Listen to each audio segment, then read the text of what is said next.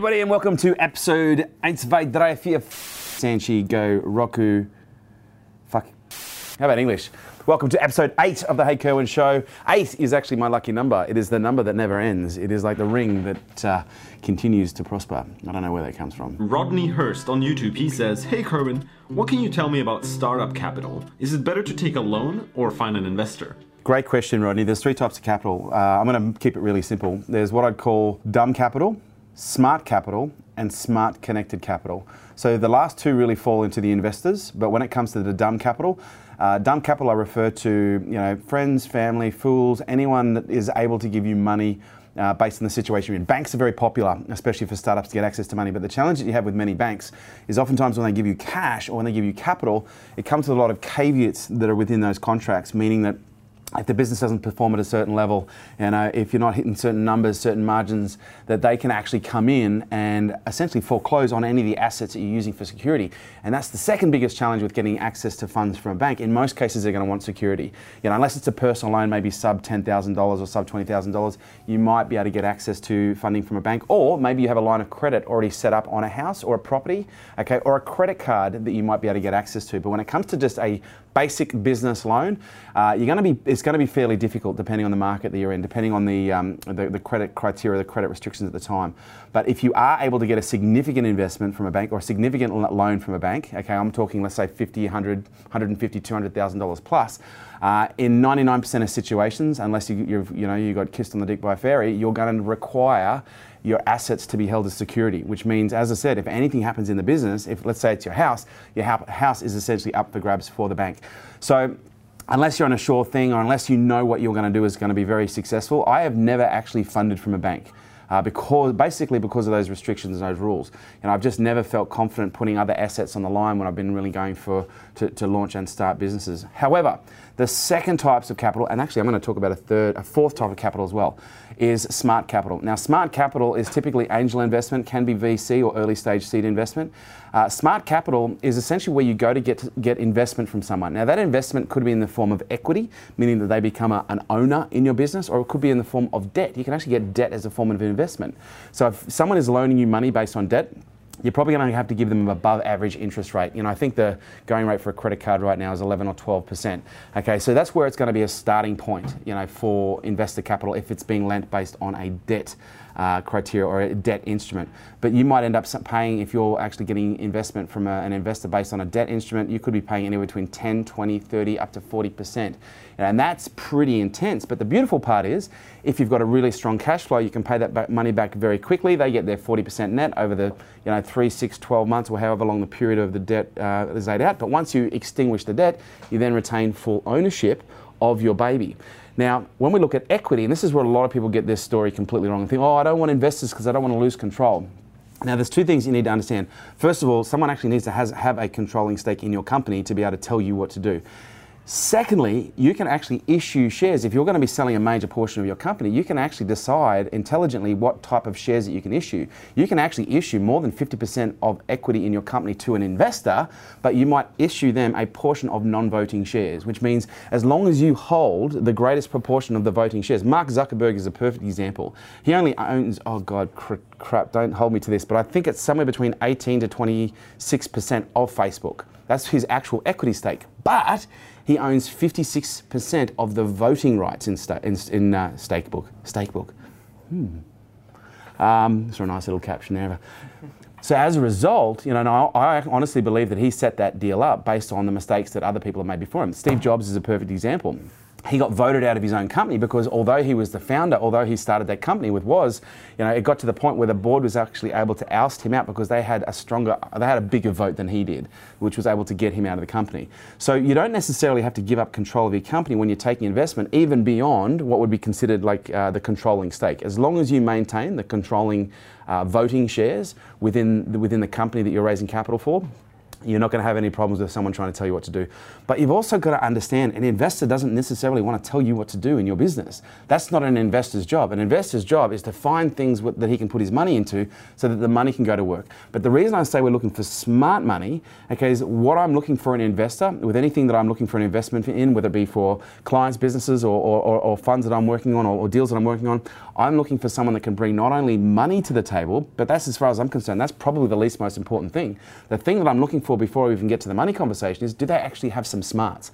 Do they have some intelligence that they can actually give to me and provide to me that's going to add value beyond just the capital? Because otherwise, capital's capital. Capital's just capital. It's money. It's there. It's sitting there. You can use it, okay, to grow the business. But there's nothing better than getting smart capital. Capital that comes with really nice strings attached. And the strings that I'm referring to are intelligence, it's experience, it's insights.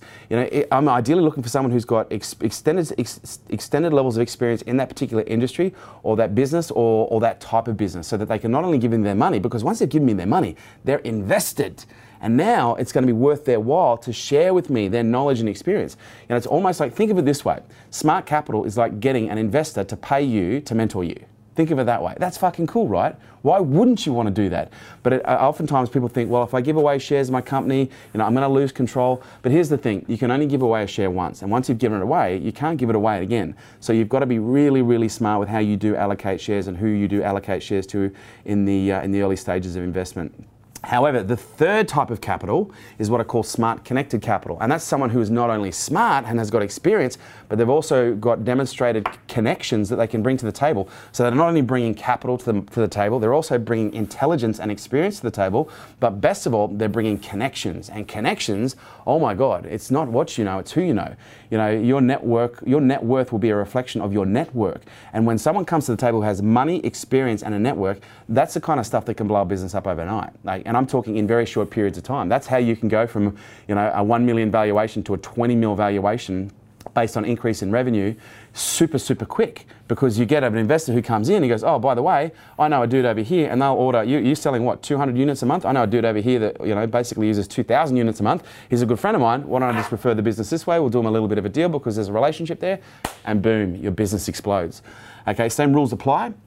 Whenever you're getting smart capital, smart connected capital, you want to make sure that obviously you're not giving away a controlling stake. You want to make sure that you're giving away a stake that is, enough for that to warrant their attention and their time. Because some people think, well, I'll just sell them 2%. An investor is not going to be motivated to fucking help you for 2% of your company. It's just not going to happen. And even at 5%, they're probably not going to be really that interested. I would be saying at a minimum, if you're looking at a key investor or a lead investor, you'd be looking to you'd be looking to sell or apportion a minimum of 10% or more. And obviously understanding that as the business grows and as you start to distribute more shares, there might be a level of dilution involved on that equity, but you want to make it, especially if it's a lead investor. As I said, I'm not just saying have they got money, are they smart, have they got experience, are they connected, okay, can they actually open doors that can create significant uplifts in revenue really fast? And do they actually have the capital as well? But do they have enough capital so that if the capital they give you, they're not going to be sitting there freaking out every night going, oh my God, is this guy going to lose my money? And that's the difference between an investor and someone who's just pretending to be an investor. And there's a lot of people who are pretending to be investors. They're calling themselves angel investors or VCs, and they're basically taking money out of their mortgage to fucking loan to small businesses in the hope and the dream that that business might succeed. And that's not the type of investor that you want. You want an investor that's going to give you the runway to do what you want. You don't want someone who's going to be ringing you every day saying, how are we going, how are we going, how are we going, how are we going? Because that's just going to be fucking annoying. Now, do we talk about the fourth type of capital? The fourth type of capital, which is my favorite, which is the one that I go to every single time, fucking sales. Sell something, generate cash flow, prove that your business, your product, your service actually can work. Because here's the thing, even if you are looking for capital and you have no sales, you're going to be so unattractive. You're going to be like, you're going to be like the ugly duckling at the ball. No one's going to ask you to dance, okay, if you've got a face full of smash hammers. We've got to make sure that the business that we take, when we're at that stage, when we're looking for investment, legit investment, we're actually not just going, I've got an idea for a great pen. Okay, I haven't got a prototype, but I've got this amazing idea. The idea is worth $2 million and I'm willing to sell you a 5% stake. Okay, no. If you've got a good idea, you need to be able to bootstrap it to the point where you can actually get it so that you've got a product or a service that you can actually sell. And if you can sell that puppy, what are you going to get? You're going to get feedback. Is it good? Is it bad? What needs to change? And you're going to get that before you have capital, not after you have capital. Because if you get the capital first, then you're probably going to overdevelop your product, overdo your service, and waste a lot of money, okay, on not understanding what the market really wants that you wouldn't have wasted if you'd actually tried to bootstrap the thing in the first place and actually tried to give and sell and build and do it yourself when you first got into business. So here's the thing.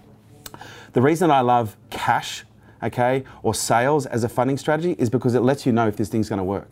And if you can actually get to a point where you are self-funded, oh my God, you're free, which means you're going to be so much more selective. You're going to be able to apply a much higher level of scrutiny to the investors that are coming in because you're not going to be desperate. If you don't have any sales, you'll be fucking desperate. You'll take money from anyone, okay, which is what most people do, and that's how most of these relationships end up bad.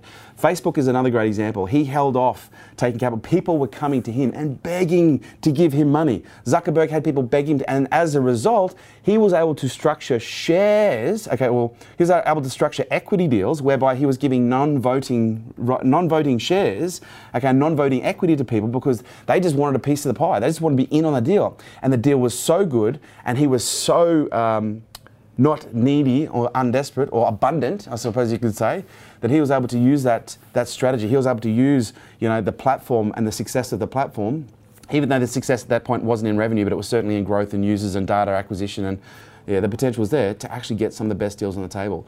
You will always get screwed if you don't get sales first, if you go into the investment community, because you're not going to have anything to leverage off that you can prove that this thing has legs. Fund through cash, fund through sales is always the best option. It's always the first option. But if in doubt, you've got those other threes that you can play with. Kapow! Woo! Should I take a breath? Rodney Hurst must be happy with that one. Rodney, if you're not fucking happy with that, I want a piece of the action. Moving on, another YouTube comment. YouTube's showing up. YouTube in the house. YouTube in the house. Yeah. Missing Links on YouTube says, hey Kerwin, if you have heaps of interests, all of which could make a difference in the world, how do you decide which ones to follow? Pick one. Go down that path, try and commercialize it, productize it, servicize it, if that's a word, meaning create a service out of it, create a product out of it, and test, see what the market says. But secondly, just go to the one that you're most excited about. But make sure that excitement is actually grounded in something rational and something realistic rather than just in the excitement of the optimism that can sometimes intoxicate us when we start a business for the first time. Because sometimes it's optimism that intoxicates us, which is actually really important, because if you weren't intoxicated by this optimism when you started and you knew actually how fucking hard it was going to be, you probably wouldn't start. So let's be honest, the optimism and the intoxication that comes from that is a really important part of the process. But you've just got to try. I did 48 different jobs before I actually worked out what I actually really wanted to fucking do. And even once I worked out what I had to do, I still had to change. It still morphed maybe a half a dozen or a dozen times into different styles, aspects, models, and because I just wanted to find the thing that I loved and then be able to do it in a way that lit me up the most, rather than just, because here's the thing, you can do what you love, but if you do what you love in a way that exhausts you continually, if you do what you love in a way that puts you in front of people that you don't like dealing with, then it doesn't matter how much you love that thing, those other things will erode at your motivation and your psychology, and it will become a self-sabotage. So it's important that you not only try different things, but when you find the thing, then consider, okay, I love this thing, but is this the model that this thing should be operated on? And maybe consider trying different models. But you've got to just start with somewhere. Start with something. But here's what I know. If you try and go, well, I like heaps of things, I'm going to just do heaps of things, it's going to be like having one can of water for 20 flowers, and each flower needs 1 can of water a day. You're going to put a little bit of water on every flower, but they're all going to die because you're not going to have enough juice to actually make any one flower thrive, because you're trying to make 20 thrive and you only have the juice to make one thrive. Beautiful. Go where the juice is. Danny Sayers on Facebook. Hey Kerwin, what rituals and habits get you into a peak performance mindset consistently? Okay, so I'm going to give you 2 answers: what I used to do, what the consequences of that were, what I do now, and what the consequences of that are now. A long time ago I did this seminar that was teaching some stuff that was related to NLP, and it was talking about the importance of physiology and the importance about getting yourself into a peak state and then anchoring that peak state into some form of a physical gesture so that every time you did it, it would take you back to that state. And it was great, and it's very powerful and very potent, and I still use those anchors today. But what I discovered was, me being the excessive obsessive personality, is every morning after learning how to do this, I would go into the shower and I would jump up and down and I would jump up and down and I'd make my move until I actually felt the adrenaline kick in. I was like, adrenaline kick in, and then I'm like, right, now I can conquer the world. The unintended consequence of that is I collapsed 5 times. I was hospitalized twice with exhaustion because, what the doctors didn't diagnose that, alternative medicine diagnosed not long thereafter is I actually had adrenal fatigue and adrenal burnout. So I'd been constantly using adrenaline through, the ritual of, doing what's considered a power move, but I was abusing the drug, if that makes sense. I was doing it so frequently and so often that if I started to feel my adrenaline wane, I would go and jump up and down the corner and boom, boom, boom. Okay, adrenaline's back. And it just really deteriorated me mentally, emotionally, physically specifically, but even spiritually over time, because I started to feel very drained. I was always worn out, and I couldn't understand that I'd have these bursts of energy that were followed by these. It was almost like I was on caffeine. I'd have these highs and these lows, and I wasn't even drinking coffee. So I discovered that works well for some people, but that method just doesn't work well for me. Even backstage now, when people come backstage, they expect to see like an exercise bike or a fucking vibrating thing or a bouncy thing. There's nothing. There's a meditation chair. The way I get myself into peak state is I meditate. If I'm going on the range, like to do any tactical training with weapons, I fucking meditate. If I'm about to go on stage and I want to be peak state, I will meditate. If I'm about to go into a meeting that's really important, I need to have my, my ducks in a row, I'll meditate. My go-to ritual, and Matthias knows this inside out, my go-to ritual to get myself back in line is to meditate. My version of getting into peak performance is actually going down before I go up. So what that means is some people will try and get themselves into a overhyped peak state. They're using the physiology, adrenaline's kicked in, cortisol's kicked in. I said cortisol, so adrenaline, yes, it'll make you strong, it'll make you fast, but cortisol, that stuff will make you stupid. So for me, I much prefer to use peak performance rituals that are more centering, that are more neutral, that are more balanced. Because look at me, I've just walked in, I'm already fucking speaking at 1,000,000 miles an hour. I don't need to be pumped up. I need to be calmed down. And when I calm down, I find when I get pumped up, I maintain really high levels of clarity. But if I'm already pumped up and I try to pump up myself even more, okay, I just experience burnout. I experience tiredness. I experience, like a caffeine effect. And a stupor sometimes from the cortisol that is produced when you amp yourself up on a consistent basis. Now, if you're young and full of beans, you probably don't even know what exhaustion feels like. I remember, oh my God, I still remember like the first time I actually experienced exhaustion. It was in my late 20s. I was like, oh my God, this is horrible. Is this some kind of affliction or disease? But if you're like, let's call it 15 to 25, you're probably going to be able to pump out all the adrenaline you want, and there's not going to be too many consequences for that, okay? But once you get into your later 20s, your early 30s, that's when you will start to pay the price of a high adrenaline lifestyle, which I know firsthand. So for me, my performance methods, my rituals are always about centering. It's always about getting the psychology, getting the story, but most importantly, just getting the mind clear. And if my mind is clear, I can do anything. April Sia Dunlop on Facebook says, "Hey Kerwin, how do we avoid people getting offended by difficult conversations without being rude or arrogant?" Okay, well, first of all, don't be rude or arrogant, because if you are rude or arrogant, either consciously or unconsciously, that's probably going to be offensive. I am notorious for being very direct. I'm notorious for being very blunt. But in what do you think, what percentage of cases do I offend people? Never. Almost never. But I could be biased, right? That's why I'm asking you. Like, almost never? Probably 2% of the time. 2% of the time? Wow, I was going to say 1% of the time. Fuck, am I really that offensive? I am offensive apparently 2% of the time. I'm going to argue that, 1.5% of the time. But that normally happens as a result of, a lack of situational awareness where something has happened. I've given a direction, I've given a direct command, and I thought I'd been really clear, and yet whatever's come back hasn't been in line with the instructions that I've given. And maybe, 2 out of every 100 times or 1.5 out of every 100 times, I might deliver a piece of feedback that might have a little bit of an edge to it.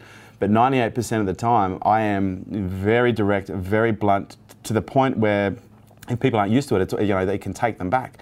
But what's interesting is I believe the reason that people take my feedback so well is because there's actually no ego in it. See, when you come and you give someone, if you're being obnoxious, if you're being arrogant and you're trying to, have a difficult conversation, but you're coming from a place of better, you're a high authority in this conversation, That's your ego positioning you on a different plane to someone else. Now, when someone comes in to talk to you who's better than all-knowing, what is that going to bring out in you? That's going to bring out the same in you. And then that difficult conversation is not going to be a difficult conversation. It's going to be a conflict. Okay. Whereas for me, I will come into a conversation whether their ego is up or down, but I'll come in with no ego.